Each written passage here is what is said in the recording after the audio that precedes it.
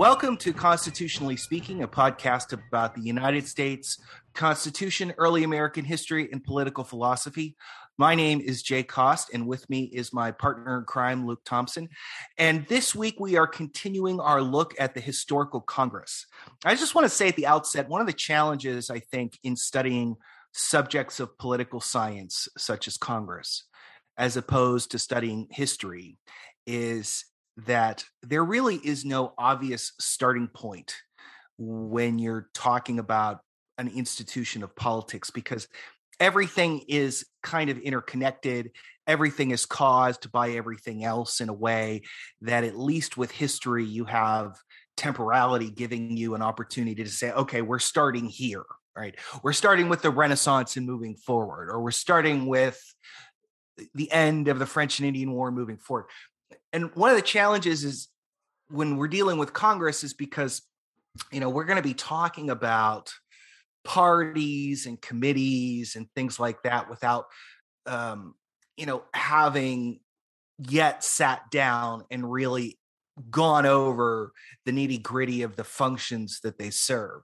And so I think one of our overarching goals with this series is that if something, while Luke and I are talking, feels a little underdeveloped at that point, hopefully by the end, when you can kind of see the whole picture of Congress, it'll make more sense. And the reason I bring this up is that, last week we were talking about the development of the committee system as a hedge, or maybe hedge is the wrong word, counterweight to executive influence and the need to develop policy expertise. That we're going to get into that later on when we actually talk about the modern committee system as a major function that the committee serve. And likewise, we're going to be talking today about how early on I would say toward the end of the Jeffersonian era, the committees begin to take on a more partisan political cast, where the committees are the place where parties operate. And so, again, that's going to be something we're going to look at later on when we get to the modern Congress and the role of parties in the modern Congress. So just hang tight with us while we go through the history. If I don't understand why there are committees or how the parties function, we'll get to that later on, and just sort of keep that stuff in the back of your mind. And we had left off last week talking about, as I mentioned a moment ago, the creation of the Ways and Means Committee, which is the oldest continuing standing committee in the House of Representatives, and also, for that matter, the entirety of the United States Congress. And it was created so that the House could develop policy expertise of its own and write its own tax legislation, rather than just enacting the legislation that was proposed by the executive branch. And it was a Jeffersonian Republican creation. Jay, Go ahead, Luke, please. Before we get into concrete history of this, which is really important, I'd like to put two conceptual things up front, if that's all right. So what you'll notice as we talk, especially about the back half of the first Congress, is there's a lot of very self-conscious creating executive power going on, right? It's quite obvious that that's what Congress is doing. But over time, this sort of fades. And in our modern era, really everything after the 1930s, we've sort of stopped thinking about Congress as the repository of authority that creates power that the executive then operates on, right? And we've mentioned and gestured toward this collaborative division of labor theory of power in previous episodes, and even in previous episodes of Constitutionally Speaking, but I think it might be a good idea now to just flesh out up front what the participants think is going on and why the committee system is an answer to that problem, and also an answer to problems they don't yet know that they have.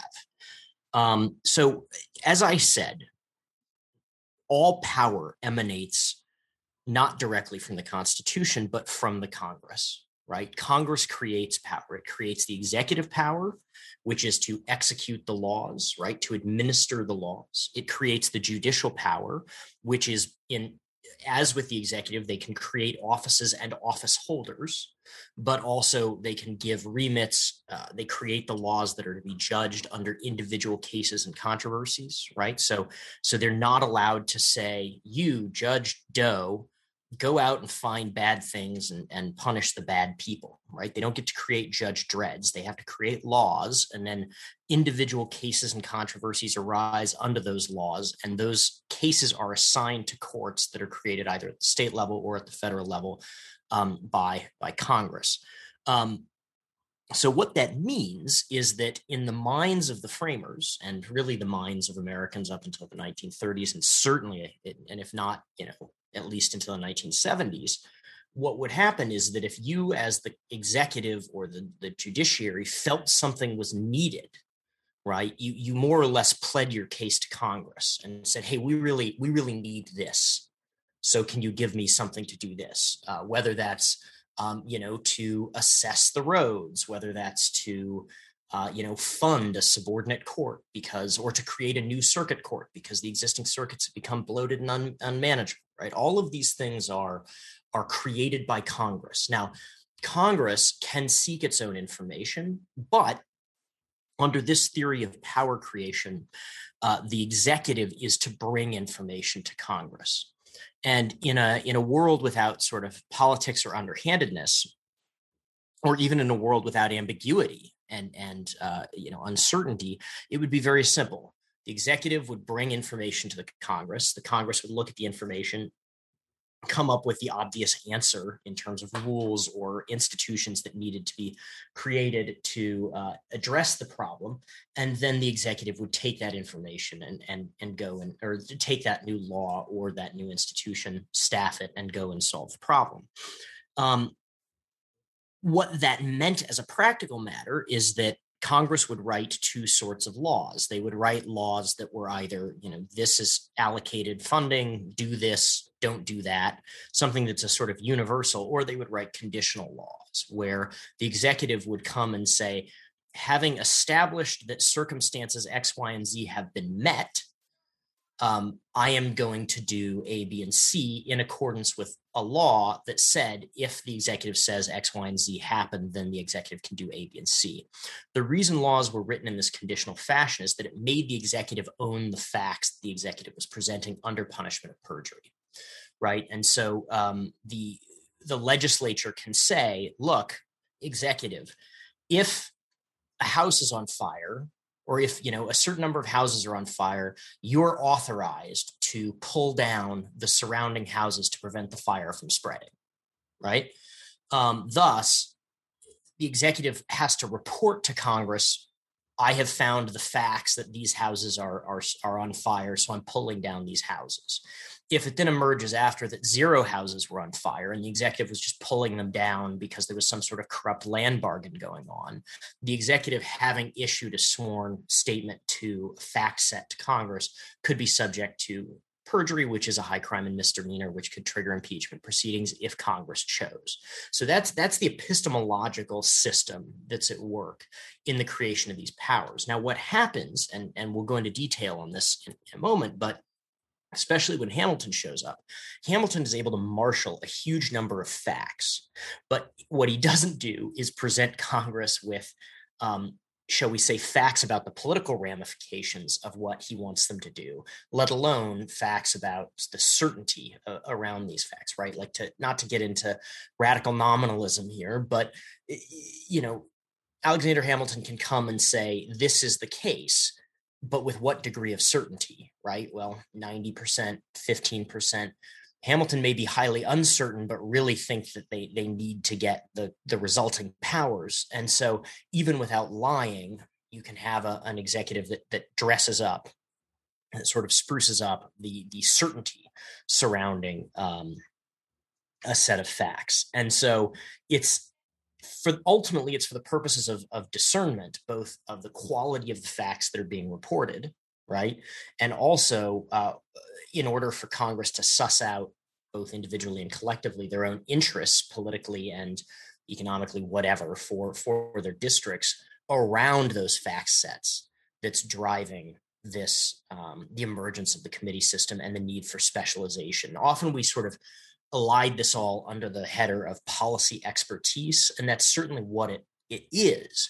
But to break it down, what it really means is the ability, at least in these stages through, the 20th century, a chunk of the 20th century at least, to assess the quality of the information that the executive is providing.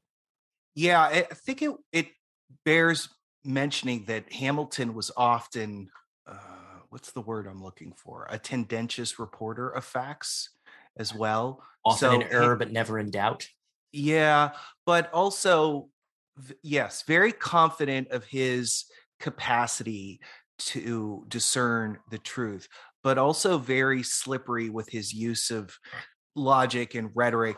For instance, because you can see this if you look at the Federalist Papers, you can see he attacks a lot of straw men in his essays, and is actually very insulting to his critics, sometimes directly, often indirectly. Any person with a lick of common sense will appreciate that this is the truth, when in fact this is a controversial position about which people can disagree. And you could see this, for instance, in Hamilton's report on manufactures, where Hamilton is proposing an expansive program of industrial protection that is going to be very good for the manufacturing minority in the country. Hamilton wants to get around this by arguing that in the long run, the agricultural majority will benefit, but it's all just sort of swashbuckling prose and eliding the actual cost to the country of doing this, and the long-term benefits to the agricultural majority are a little hazy. So I think that's an important point to understand when we're talking about the committee system. I think, Luke, you're right on the money here, where it is a way for Congress to develop independence from the executive branch. And I think one could be forgiven, especially if one were on the Republican side of the ledger in the 1790s, for thinking that executive domination of the government was going to be the wave of the future. But that's not really what we see. Adams, who of course replaces Washington in 1797, doesn't have any kind of coalition like what Hamilton enjoyed in the Congress. He doesn't have the national prestige that Washington had. Although he is a very important person, Adams is also very cranky, and people know him to be curmudgeonly, and so his reputation precedes him. In the early American period, before we get into patronage, which we're going to talk about shortly, I would say the only president who really exercised that level of influence over Congress in the first 35 years of the country's 35 or so years under the Constitution was Jefferson. Jefferson, like Washington, had a reputation, having been the author of the Declaration of Independence, and had a very loyal following within Congress. And one of the things that Jefferson liked to do was invite members of Congress over to dinner to sort of exercise what we might today call soft power. And his critics would complain that, Jefferson just whispers in the ear of members of Congress on Friday night dinners, and by Monday, the matter is settled without any debate. But it's interesting, though, that even during this period, we see Jefferson having limited influence over Congress in several important senses. But an early one is that the chair of the Ways and Means Committee, who was effectively the leader of the party in the House, was John Randolph of Roanoke, who was a very staunch early critic of Jefferson, and hated Madison, had hated Madison for several years. And the reason why is that Nathaniel Macon, who's the Speaker of the House, nominated John Randolph of Roanoke, who was to be chair of the Ways and Means Committee, basically because Randolph was his friend. So even early on, then you see there's a couple themes here. You see the fear of congressional dependence upon the executive branch in the early age of the American system, especially in the Jeffersonian era, is overstated. It doesn't come to pass to that extent. And then you also see Congress being unpredictable in terms of its organization, being fluid and not hard and fast party lines. And during Madison and Monroe's administration, you see very little even effort to influence Congress. Madison hardly tries. You would think that James Madison by 1809 had been in American politics at that point for more than 30 years, was widely known as influential in writing the Constitution, not yet named the father of the Constitution, and his notes on the Constitutional Convention hadn't been printed yet, so people don't know just how much he did, but he's widely known as being influential and having been around for.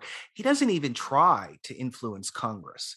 Likewise, Monroe and Quincy Adams don't really try very much either. So this anxiety about executive interference in legislative affairs really dies out with Hamilton, to be honest. I mean, Jefferson was able to influence things in his own way, not seeing it as the proper role of the executive, but just almost Jefferson as kind of a party leader doing that. So the early era of congressional development of independent institutions from the executive branch, they're almost not entirely necessary at this point. Especially once we get out. So once Hamilton leaves the government, the kind of the threat that would harken back to Bolingbroke and the country Whigs and the sort of anxiety about executive patronage meddling in the affairs of the people really kind of disappears. Yeah. Why does it? Why do you think? Why does it disappear? I mean, there's a couple reasons, I would say. I think the first is that the Republicans take the supremacy of the legislature that is a serious doctrine for them. So it's a very serious doctrine for Madison. It's a serious doctrine for Monroe as well, and Jefferson, as is in so many ways, took the doctrine seriously, but also was a hypocrite with respect to it, which was kind of his MO in so many different ways. So I would say that's part of it. But I would say additionally, think about how Hamilton was able to wield the kind of influence that he was able to wield. It's that his economic policies that he was proposing were very good for members of Congress who happened to be the owners of the capital that he was looking to privilege. So Hamilton was able to build up a cadre within Congress built on what we might call patronage, but isn't exactly fair to Hamilton. It's just that Hamilton's policies were intended to benefit an entire class of people who were overrepresented in Congress. In the Jeffersonian era, you don't see that. Jefferson is looking to impose economy on government. He's looking to cut taxes. He's looking to limit spending. In fact, that kind of political ethos, which is to not spread the largesse around, but to cut back on the opportunities of largesse, ends up being a huge problem for Madison, because Gallatin, as Secretary of the Treasury, had more or less been Jefferson's hatchet man in the quest for economy in government, particularly with respect to the Navy. And Gallatin, by the time of 1809, has so many enemies in Congress that Madison doesn't even try to name him Secretary of State. Not only that, this is one of the most extraordinary things is that the Russians had agreed to broker peace negotiations with the Americans during the War of 1812. And so the Americans accept, we'll do this. The British end up rejecting this and then later on propose direct negotiations, for which Gallatin is selected. But the initial Russian offer of mediation, Madison nominates Gallatin as one of the American negotiators, and the Senate turns down his nomination. They reject. Think of all of the people to have been rejected by the United States Senate. To reject Albert Gallatin is beyond insane in historical retrospect. But it speaks to the Jeffersonian commitment to economy and government means that unlike Hamilton, they don't have the way of influencing, and Hamilton understood this, right? Influencing the ambitions of men, the desires of men for wealth and status and power. Hamilton knew that those were levers that an energetic executive could wield. And not only do the Jeffersonians think that's inappropriate, they get rid of those levers themselves. That would be my answer to your question.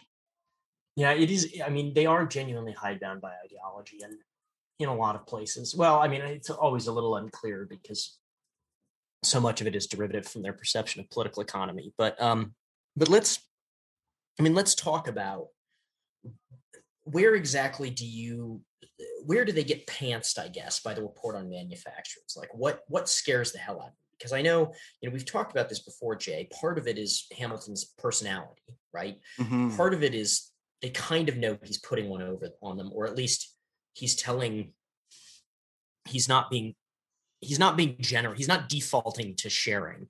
But like, is there a particular trigger that wigs them out? I mean, I take the view, I guess I should step back and say, I take the view that a committee system was as inevitable as the departmental system, right? That they were always going to specialize within it. And obviously there was no internal conflict with the non-delegation doctrine to have subsets of the legislature delegated to specialize. That's a long-standing practice in even the sort of quasi-legislative entities that we talked about in the first episode in this miniseries, right? You could get a group together. They had a committee on style at Philadelphia. There are always ephemeral committees.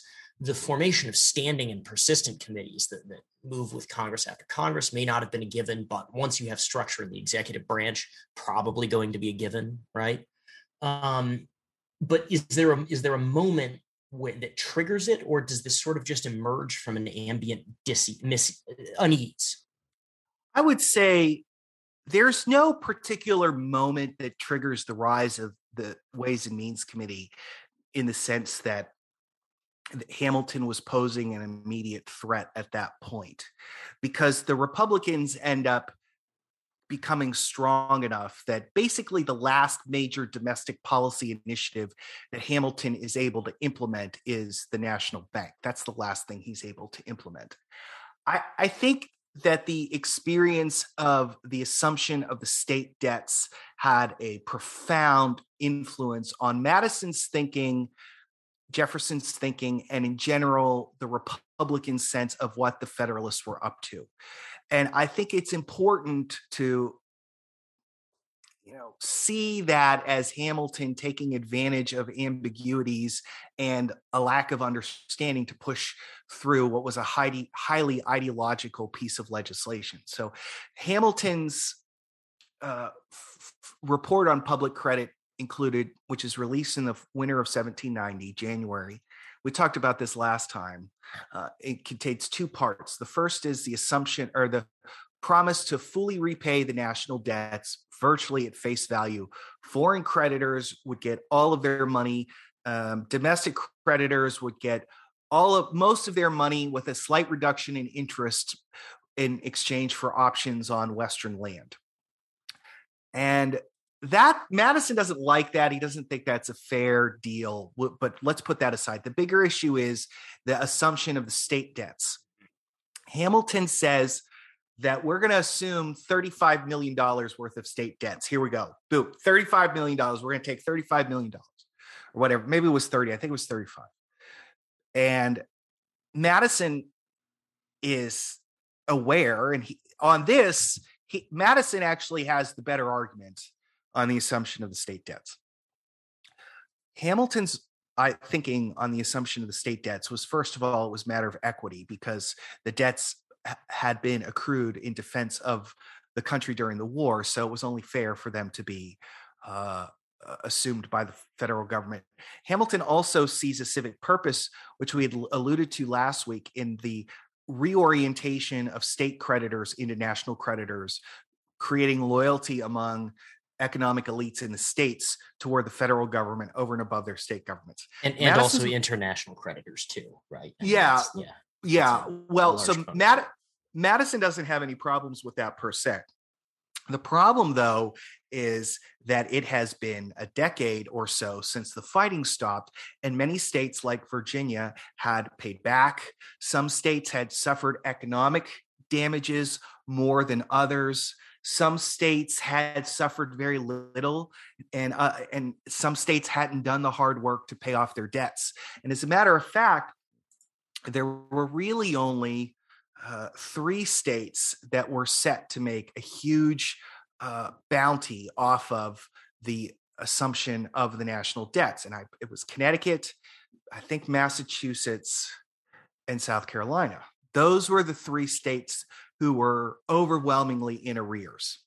So Hamilton's blanket plan would have just given them, basically, it's almost like a moral hazard. In Virginia, having paid its debts, sorry, that's sort of Hamilton's idea. Now, you can imagine a proposal like this today going into the committee system and going through the procedures in Congress, where Congress takes the bill. That sort of story about, that old Schoolhouse Rock thing, how a bill becomes a law, right? That Congress would work its will on it, and it would find some kind of negotiated common ground that would work for everybody. Congress doesn't have the institutions to do this. And so what happens is that Madison, Hamilton's idea is proposed. Madison, in the spring of 1790, rallies a very narrow coalition to defeat the bill for the sake of equity.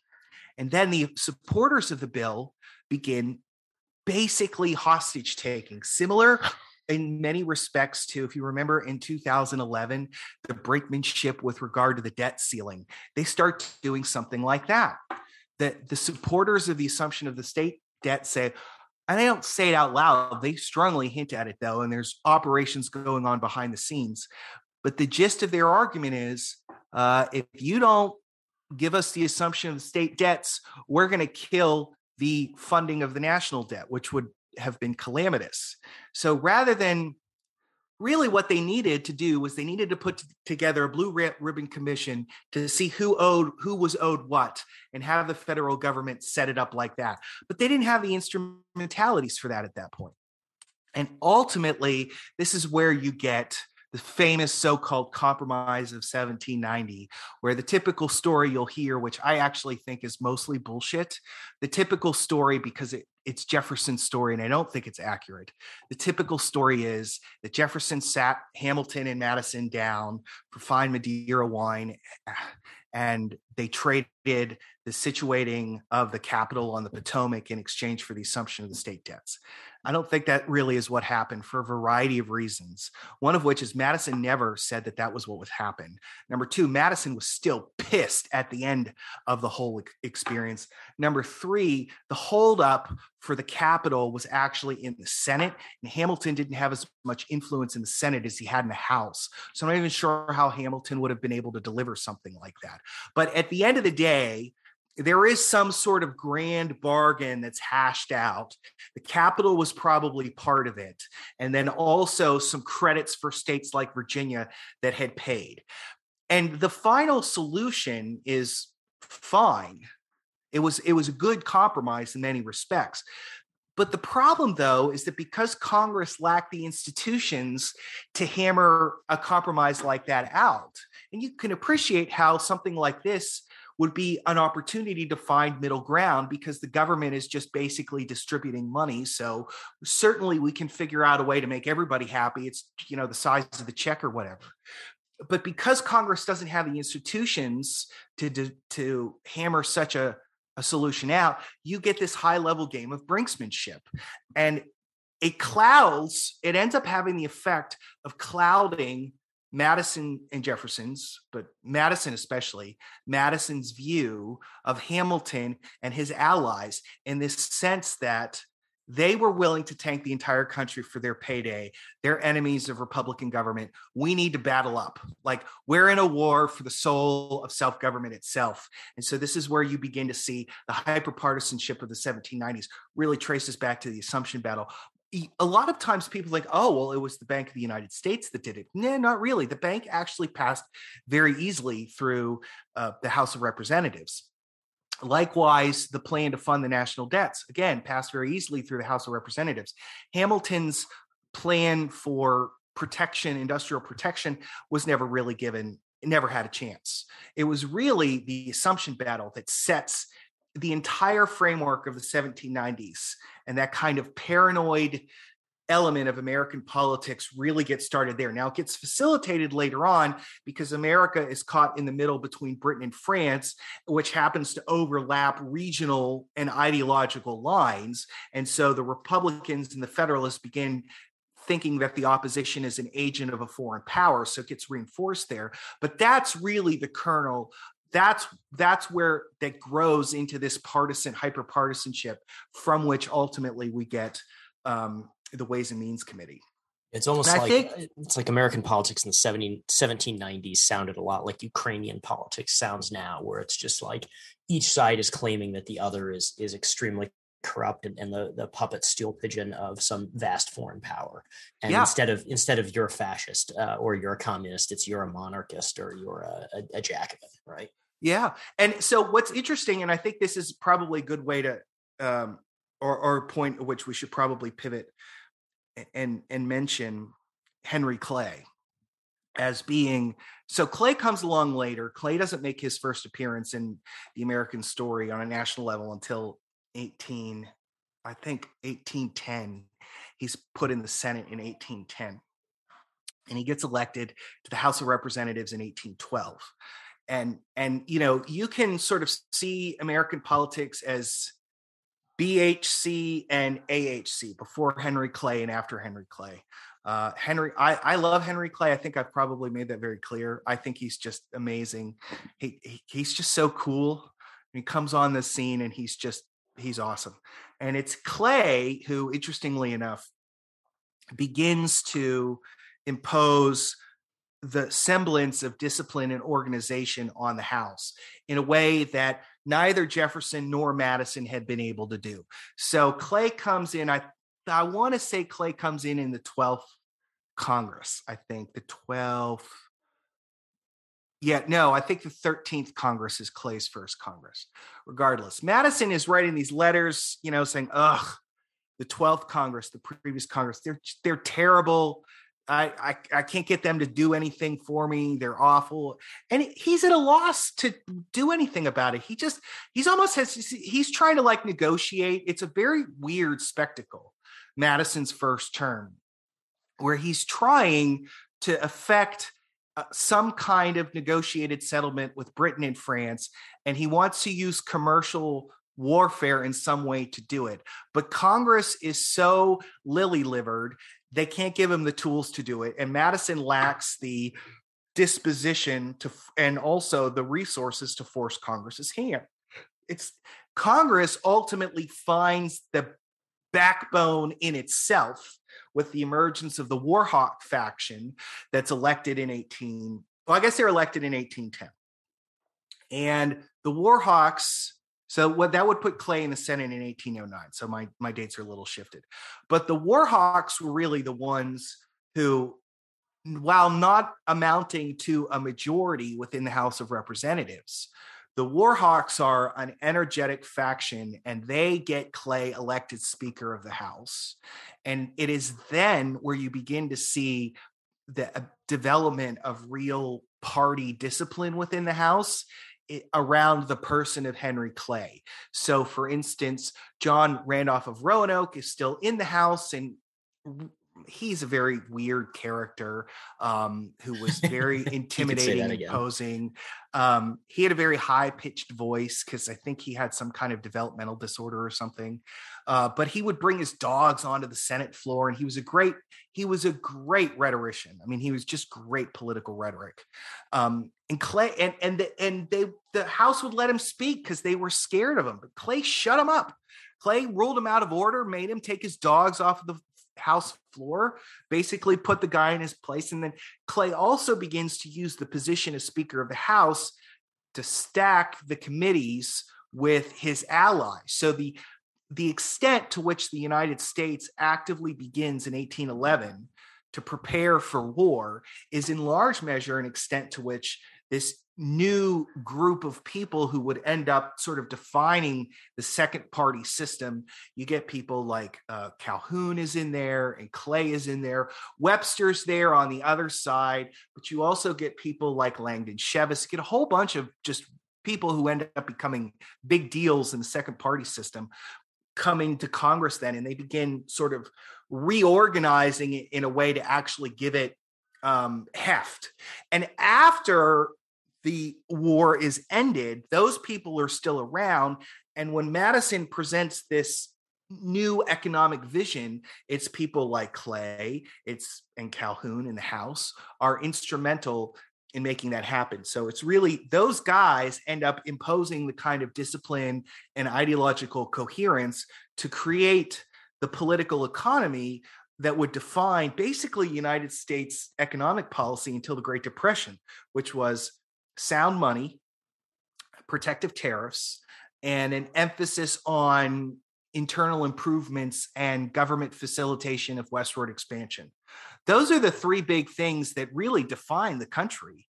And it was set, in a lot of respects, it was set during that post-war Congress where it's guys like Clay and Calhoun who are there and who are pushing it, and they're doing it very conscientiously within a Republican paradigm. Fun little note on fun. I don't know. So Randolph was very strange, and he was one of these sort of quintessential Virginia hypocrites in that he hated slavery but owned hundreds of slaves. And he winds up freeing his slaves in his will, and something like 400 of them wind up settling in Cincinnati, Ohio, or just outside Cincinnati in a community. Also, he and Clay, for all their differences, wound up being they were early advocates for the what's the term I'm looking for, Jay? The manumission, and transport to Liberia. They're early champions for Liberia, which is this kind of lost colonization, which is kind of this lost period of pre-crisis attempts to reckon with slavery, pre-cotton gin attempts to reckon with slavery as well. But yeah, it's true. So during this period, then you see a lot of the real action is in the House of Representatives in the Jeffersonian era, and had been in the 1790s. But as we move into the Jacksonian era, and especially we begin to move into the antebellum period, we see the place of action shift in many respects to the United States Senate. And there's a number of reasons for that. Look, I wonder if you could give our listeners a sense of when that happened and what that kind of shift looks like. Sure. I mean, so the shift to the Senate, I guess you could say the shift to the Senate is driven successively by three forces. The first, as we talked about in our last episode, is the possibility of senators to hang out in Washington and actually learn some things, whereas your members of the House are spending probably 8 months legislating out of a 2-year period, and within those 8 months, you also have extended holiday recesses, and so that's sort of part one, right? The Senate is institutionally and structurally well positioned to be the repository of expertise because of the 6-year term. It's also structurally a good repository for expertise because the senators are selected from the state legislatures. And what that means is that senators are in constant contact with the majorities in their state legislatures and are gathering. You can sort of think of them as gathering intelligence from the delegates, representatives, and state senators that have selected them. And that's something that's sort of hard to put your finger on today. Since it's been 100 years since direct election, but more than 100 years. But the idea was that it's sort of the way that legislative offices talk to activists and business leaders and things like that today. Back then, your senators actually, for the sake of retaining their hold on office, had to be intimately familiar with the political and policy priorities and the news of the day, frankly, coming from their state legislatures. So those are the two sort of structural reasons why you have expertise. That second structural reason then dovetails, especially after the Civil War, with the rise of the patronage party system. Senators become focal points for this. The reality is that, because they're in direct contact with the state legislatures, they're well positioned to be clearinghouses between the presidency and state party coalitions in order to distribute the vast number of patronage jobs that come with the federal government. Today the president appoints about 4,500 political appointees. By the end of the 19th century, you have 20 times that number just in the post office, right? I mean, every single government function outside of the judiciary and law enforcement is handled through the patronage system. So your postal carrier is going to switch depending on who wins the presidency. Your surveyors are going to switch. All of these things are going to go in and out, right? Tax collectors, people who levy fines, people who levy tariffs, port inspectors, you name it. All of these jobs move in and out through the patronage system. And senators serve as the clearinghouse because they have this structural connection to the state legislatures, and the state legislators and their leaders are aggregating a lot of these job requirements, putting the names forward and having them signed off on by the president. So presidents during the 19th century, after what we generally call the second party system gets going, are winning at conventions because they manage to muster coalitions of state parties. Those state parties are held together by the distribution of vast numbers of patronage jobs.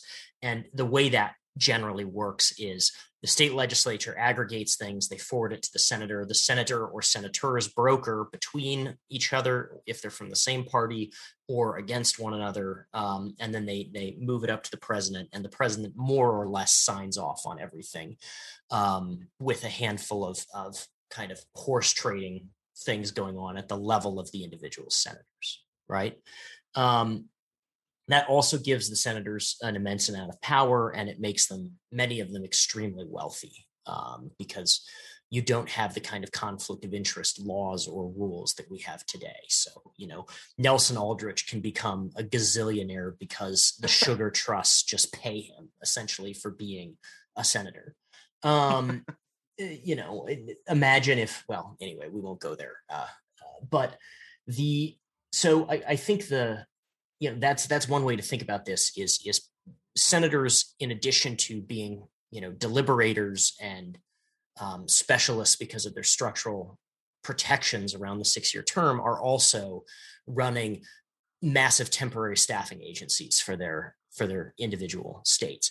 The third force that emerges that makes the Senate and the sort of central locus of the committee system is the collapse of competitive politics in the South in the wake of the Civil War and the failure of Reconstruction.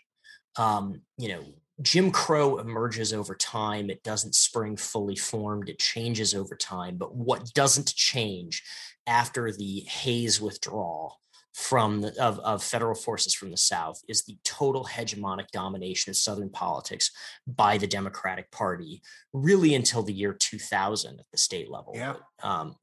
Most of what you've been told about the Southern strategy and Richard Nixon is wrong and stupid. Don't believe it. It's much more complicated than that. Actually, so when I was writing my first book, I was on the Democratic Party. That phrase, I think, originates from two journalists from Georgia who wrote a book called The Southern Strategy or something.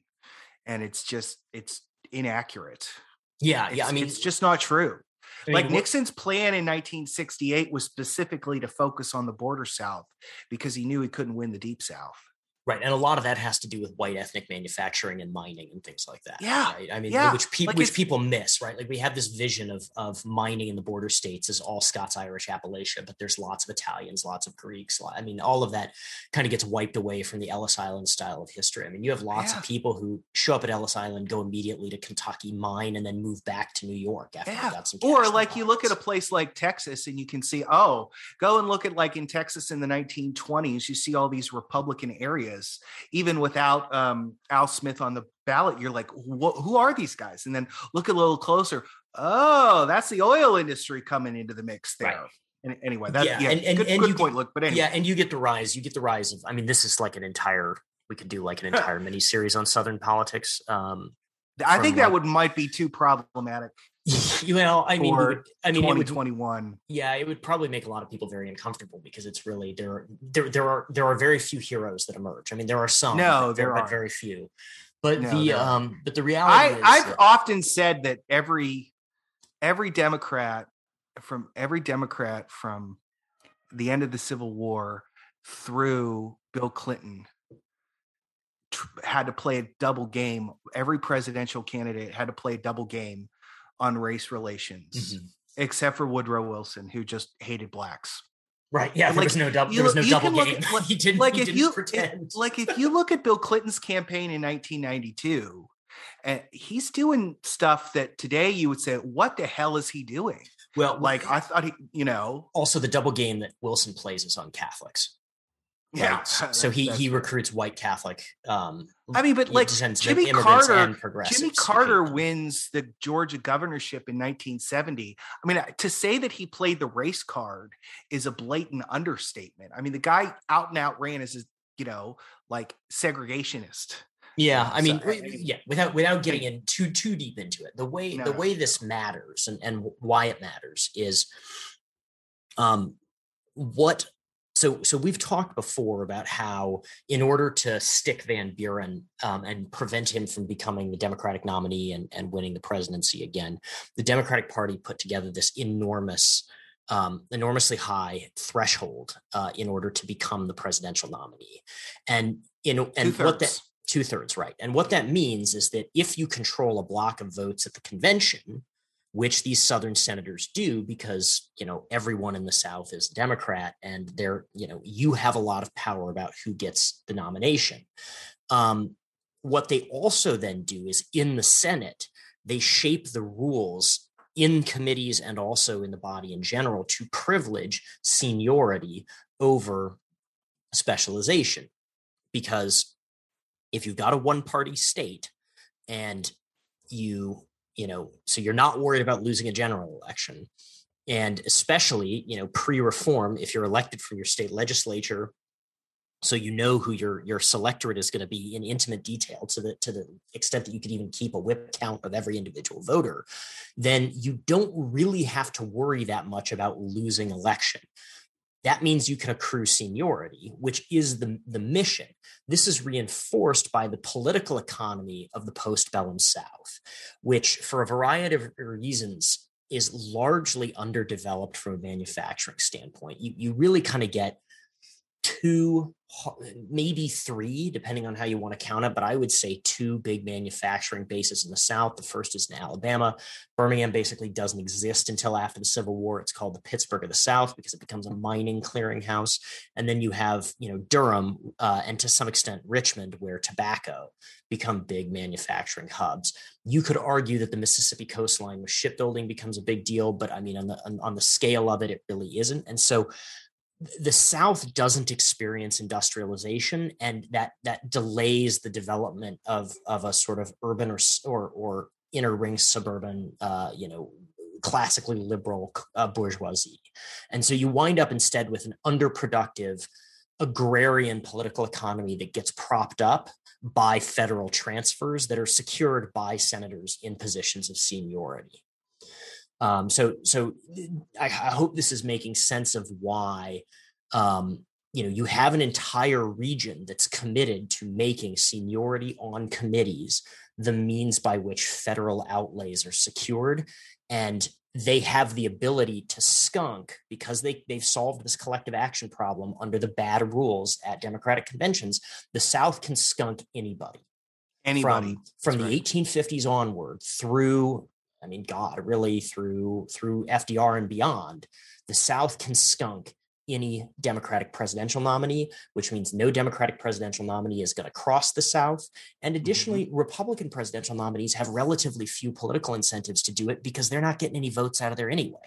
Because any attempt they would have would be put down either through skullduggery or even through, violent resistance in the force of the Klan. And when I say violent resistance, both of which happen, a lot of it happens, right? And this language of resistance, I'm not talking like the kind of nonsensical, overblown hashtag resistance on Twitter. I'm talking about like attempts to stop actually murdering people, right? So the effort to suppress integration of the public schools in the state of Virginia in the middle of the last century is called massive resistance. And they're not kidding. They use violence. So anyway, that's where it happens. And, the violence that, Grover Cleveland and Woodrow Wilson are, and for that matter, well, maybe not John F. Kennedy, but not Kennedy, but Cleveland and Wilson are only elected because of the widespread systematic suppression of Black votes in the South. It's the only reason those two were ever president. And it's not even close. I think you can throw Kennedy in there, right? Because Mississippi would have gone to Nixon in 60. Maybe it's just, I don't know. You're right. No, that he just would have won the popular vote. Never mind. Yeah, Mississippi. Yeah, because I'm wrong. Forget I said that. The Republicans were still actively trying to win the Black vote in 1960, but it was a losing game. I think Eisenhower won like 25% of the Black vote in 1956. I think Nixon was trying to do that, but I don't think that would have made a difference in the South. I want to talk a little bit more about, Luke, what you were talking about with respect to patronage and the rise of the Senate. I think it's important to appreciate the influence that patronage had on 19th century politics. It's hard to think of an analog to today as something that had such a profound, maybe television, mass media, I don't know, would maybe be the closest, of just an absolute game changer in how politics function. So first of all, definition of patronage for you. Patronage is the distribution of jobs, contracts, licenses, and other emoluments for the sake of political purposes. Okay. Now, patronage had existed in one form or another, going all the way back to the beginning of the Republic itself. Jefferson ends up giving clerkship in the French language or languages to Philip Freneau. So he has a little extra cash so he can start the National Gazette.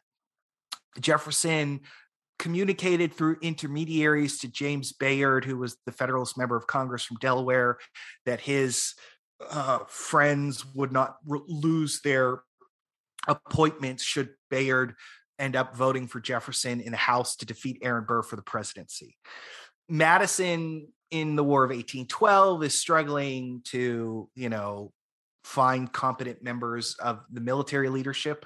And he's warned off, don't hire those Federalists. I don't care. Don't hire Federalist officers. It's going to tick off the rank and file, and we're going to lose New York in the next election. So these are always sort of calculations, although Jefferson and Madison's sense of propriety made patronage. Well, I'd add to that Monroe and Quincy Adams. They have a kind of, Republican propriety about things. Patronage was used sparingly. And Washington actually tells his nephew Bushrod, I think Bushrod wants a judgeship. or something. And Washington's like, hey, I'd love to, but the fact of the matter is that I can't do it. So, that's sort of an example of what Washington's view was.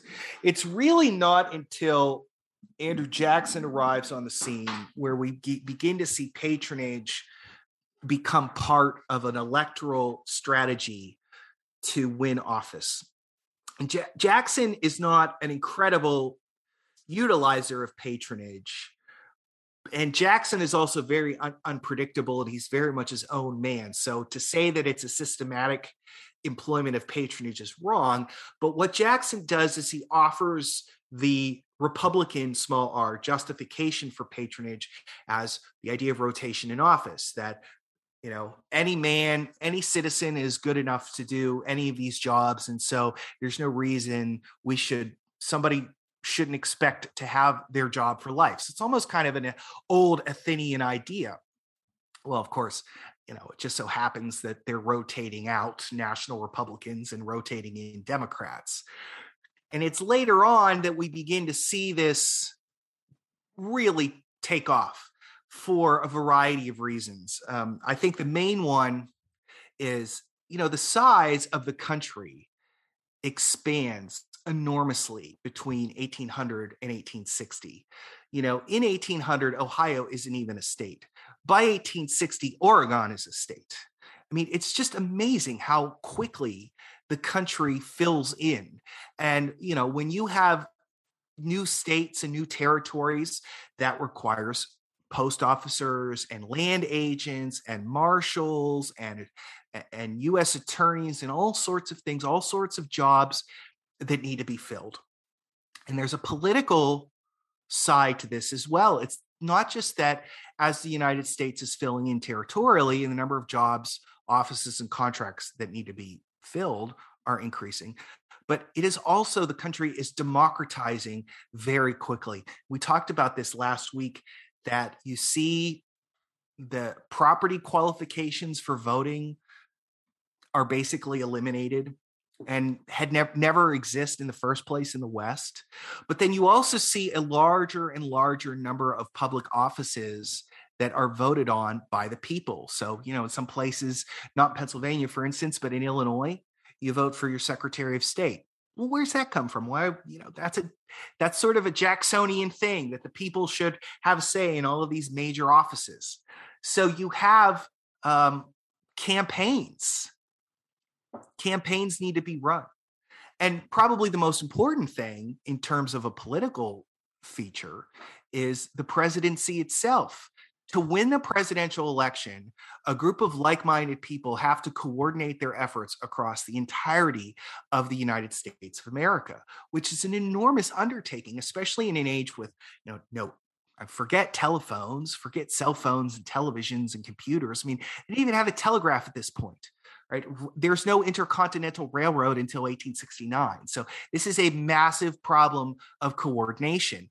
And all of it leads up to this following reality. Politics in the United States in the 19th century becomes very expensive. It is expensive to run a continental-wide democracy. It's expensive to finance that kind of campaign. So where are the resources going to come from?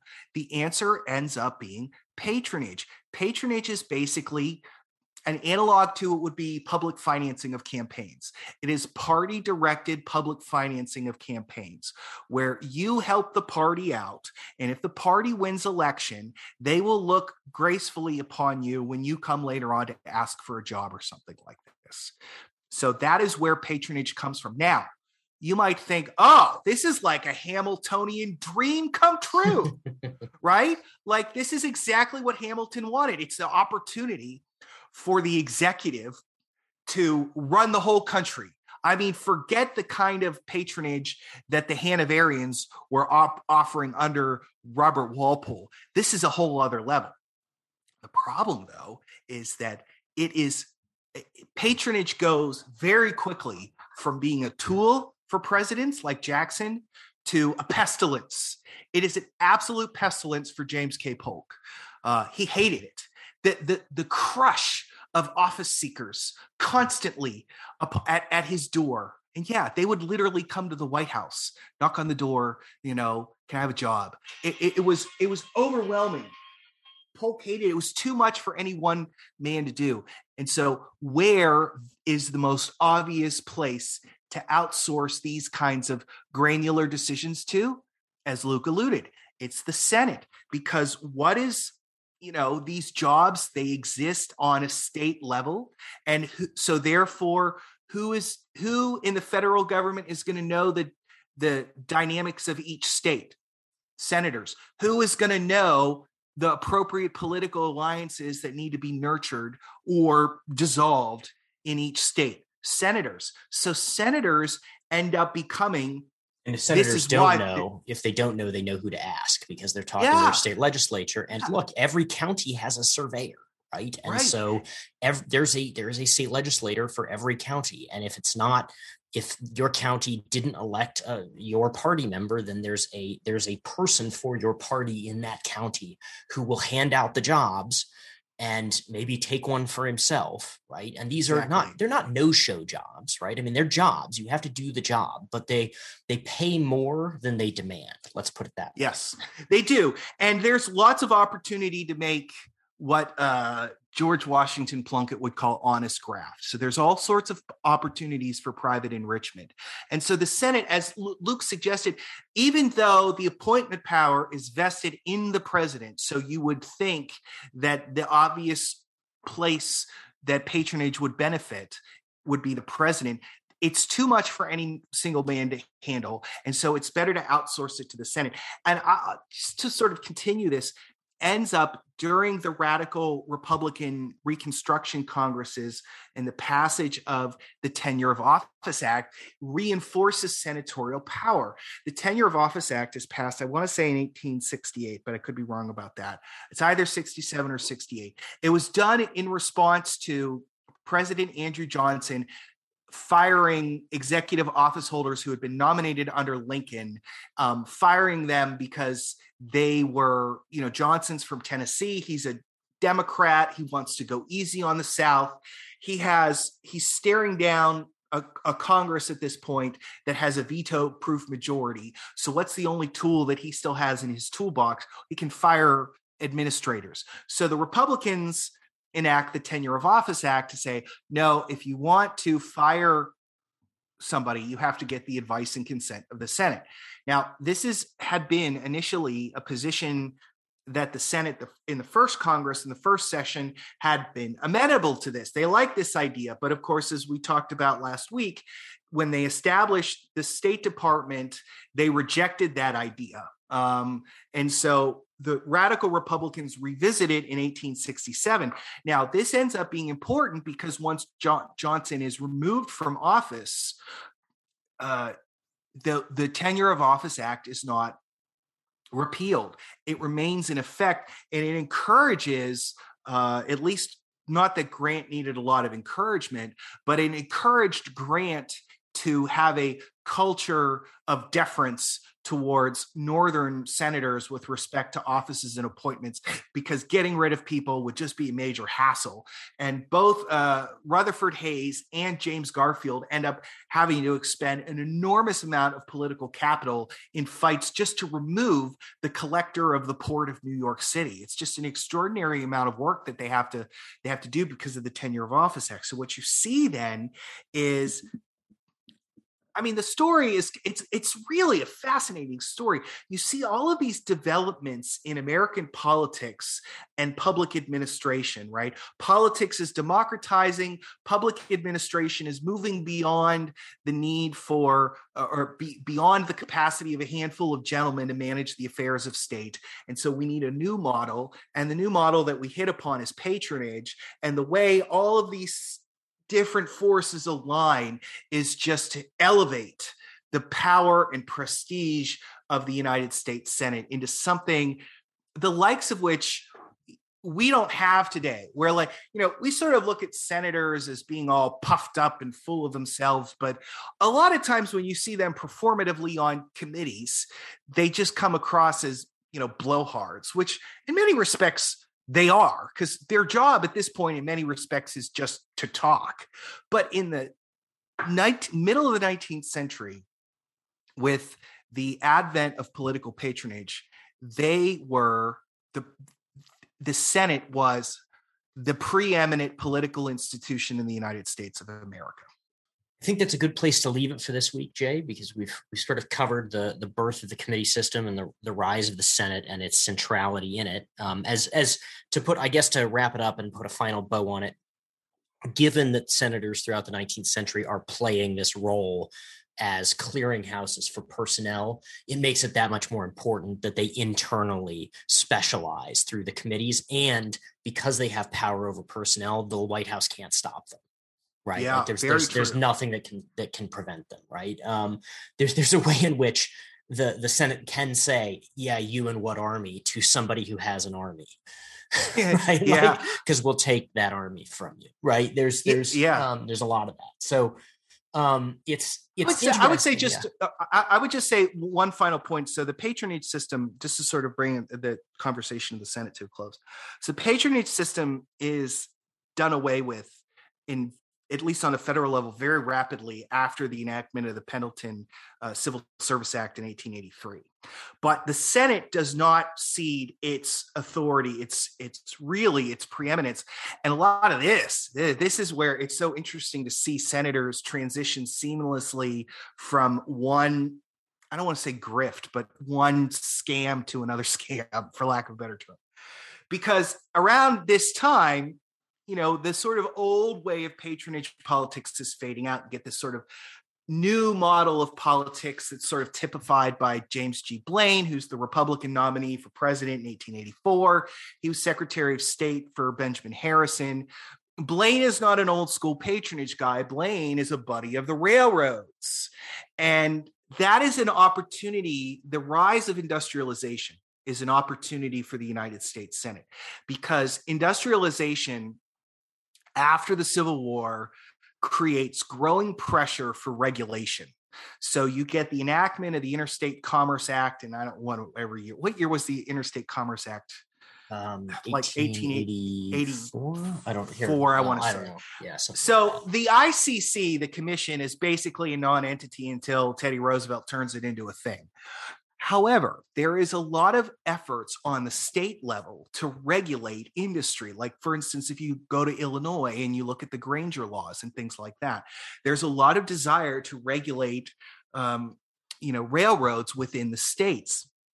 And so if let's say you are an oil magnate, let's say you're John D. Rockefeller, and you are worried about you've heard rumblings about some regulatory commission that they're looking to create in the state of Ohio. The state government in Ohio is looking to create it. And you think, $30,000 should make the problem go away. Okay. You don't want to have to deal with every scumbag state legislator in the Ohio State House of Representatives. That's just a nightmare for you. So what do you do instead? Well, you deal with John Sherman, the senator from Ohio, or you deal with Marcus Hanna, the other senator from Ohio. They're the ones who are in control of that operation anyway, because they're the ones who get elected by those guys. They're the ones who rechannel federal dollars in such and such a way to maintain their political power. So who do you deal with? You deal with the United States Senator. So it's an interesting analog to what's going on in the South, whereas the Southern government ends up becoming this massive kind of landed oligarchy, that's premised on the repression of both, primarily blacks, but also poor whites, and this really sort of upside down kind of perversion of Republican government. In the North, the Senate looks like an oligarchy, but more of almost a kind of Hamiltonian, like a James Madison's nightmare view of a Hamiltonian oligarchy, where the men of commerce, the men of industry, the men of liquid capital, who are fearful of state efforts to regulate or otherwise diminish their capital, rely upon the Senate or senators to block those efforts, and therefore maximize their paydays. And you can see it in other ways as well. A good example of this would be if you think about the insistence that these guys had, the capitalists, the northern industrialists, one of their main priorities during the second half of the 19th century was the maintenance of the gold standard. The gold standard facilitated European investments in the American economy. The gold standard made it easy for Europeans to invest and gave them confidence that their investments would be, like the government wasn't going to start monkeying around with inflation and screw them over. Problem is that to maintain the gold standard, because the gold stock in the country is not increasing at a sufficient rate for the economic growth that's happening. So you get this prolonged, like 30, 25-year period of deflation, which ends up hurting the farmers terribly. The farmers at this point are still a majority. So who is going to be in charge of managing the gold standard? The answer is going to be the Secretary of the Treasury. And who has the power to advise and consent on the Secretary of the Treasury? Senators. Another example of this would be, after the Civil War amendments are enacted, the Supreme Court gets in there very quickly and begins sort of reinterpreting the 14th Amendment to create, strike down all manner of state regulations of businesses. And again, that's something that the businessmen in the North, capital owners in the North, are going to want a pro-business Supreme Court. Where do you go to make sure that the Supreme Court is pro-business? You go to the Senate. So it's a very ironic development. And actually, in a lot of respects, I think validates, in many respects, the original anti-federalist critique of the Senate was that in creating the Senate, the founders had violated certain axioms about good government requiring separation of powers, that the Senate has too many fingers in too many pies. And I think there's really something to be said for that, at least in the 19th century, as it developed, that the Senate is able to really kind of impose on the country a kind of oligarchy that a broad majority in the country, I would say, is unhappy with. We think of, the late 19th century is a period where, money is in charge during so-called Gilded Age, but there's always these reform movements percolating. There's labor riots, and all of this stuff just kind of comes together in a progressive movement of the early 20th century. But a lot of it is in response to this kind of, I don't want to say artificial policy equilibrium, but I mean, for lack of a better word, it's an artificial equilibrium that's created not because the broad cross-section of the country wants it, but because the way the Senate is immunized from public opinion and who it's in contact with, what interests it's most closely connected to, and how it can manipulate policy in all sorts of surprising directions. The Senate ends up becoming a fundamentally problematic institution. I mean, I know a lot of conservatives say, hey, man, everything started going downhill with the 17th Amendment. We got to get rid of the direct election of senators. And I always say to them, like, you don't know, realize how bad things were with the Senate before the direct election of senators. Like, you think the direct election of senators is bad? You should take a look at public policy in like the 1900s. And I mean, the whole thing is that, I mean, and we've run long, so we should hurry and wrap. But I'll leave you with this, right? So the way the mafia in New York was able to shake down a lot of businesses was that they realized that they had time on their side. It's not that they could prevent things from happening per se, but they could make it really hard and slow and difficult to get things done, right? They were very, very good at adding transaction costs. And the Senate under this old system becomes a lot like the mafia. And so everybody is incented to just give the senators what they want to keep the wheels turning, except in conditions where the Senate doesn't want to get sideways with public opinion. Yeah. There's this great line. I'll close with this. That's a great comparing the Senate to the mafia. So Henry Adams wrote autobiography. It's called The Education of Henry Adams, and it's told in the third person. And there's really this funny story where Henry Adams is a young man. I don't remember whatever executive department he was in. I think he was in the State Department, but I could be wrong. And he's talking to some cabinet official about House members, and that cabinet official's like, House members are like dogs. This is what the cabinet official says to Henry Adams. They're like dogs. They have to be trained. They need to be brought to heel and disciplined. And Adams says, well, what about senators? I mean, senators are just as ridiculous as, and he's thinking about like a guy like Roscoe Conkling. Like, he's so ridiculous, you can't even burlesque him, is the phrase he uses. And Adams records that the secretaries, like when Adams brought up the Senate and senators, secretary's face went sheet white. like you don't talk about the Gambino crime family that way when you're under the jurisdiction of the Gambinos. You don't speak ill of them. It's a good analogy. So I like that. Look, the Senate was kind of like organized. It was an organized crime ring. Yeah, it was. Yeah. It kind of was. All right. So on that fun note, we will leave things off this week. We'll continue next week. We're going to look at the 20th century. We're going to look at the rise of presidential governance over Congress, and we're going to look at the evolution of the committee system. It's fall, and then it's rise, and then it's fall again, or I don't know. It's a complicated story, but it should be a lot of fun. We hope you've enjoyed this. Luke and I are having a blast, and we'll see you next time.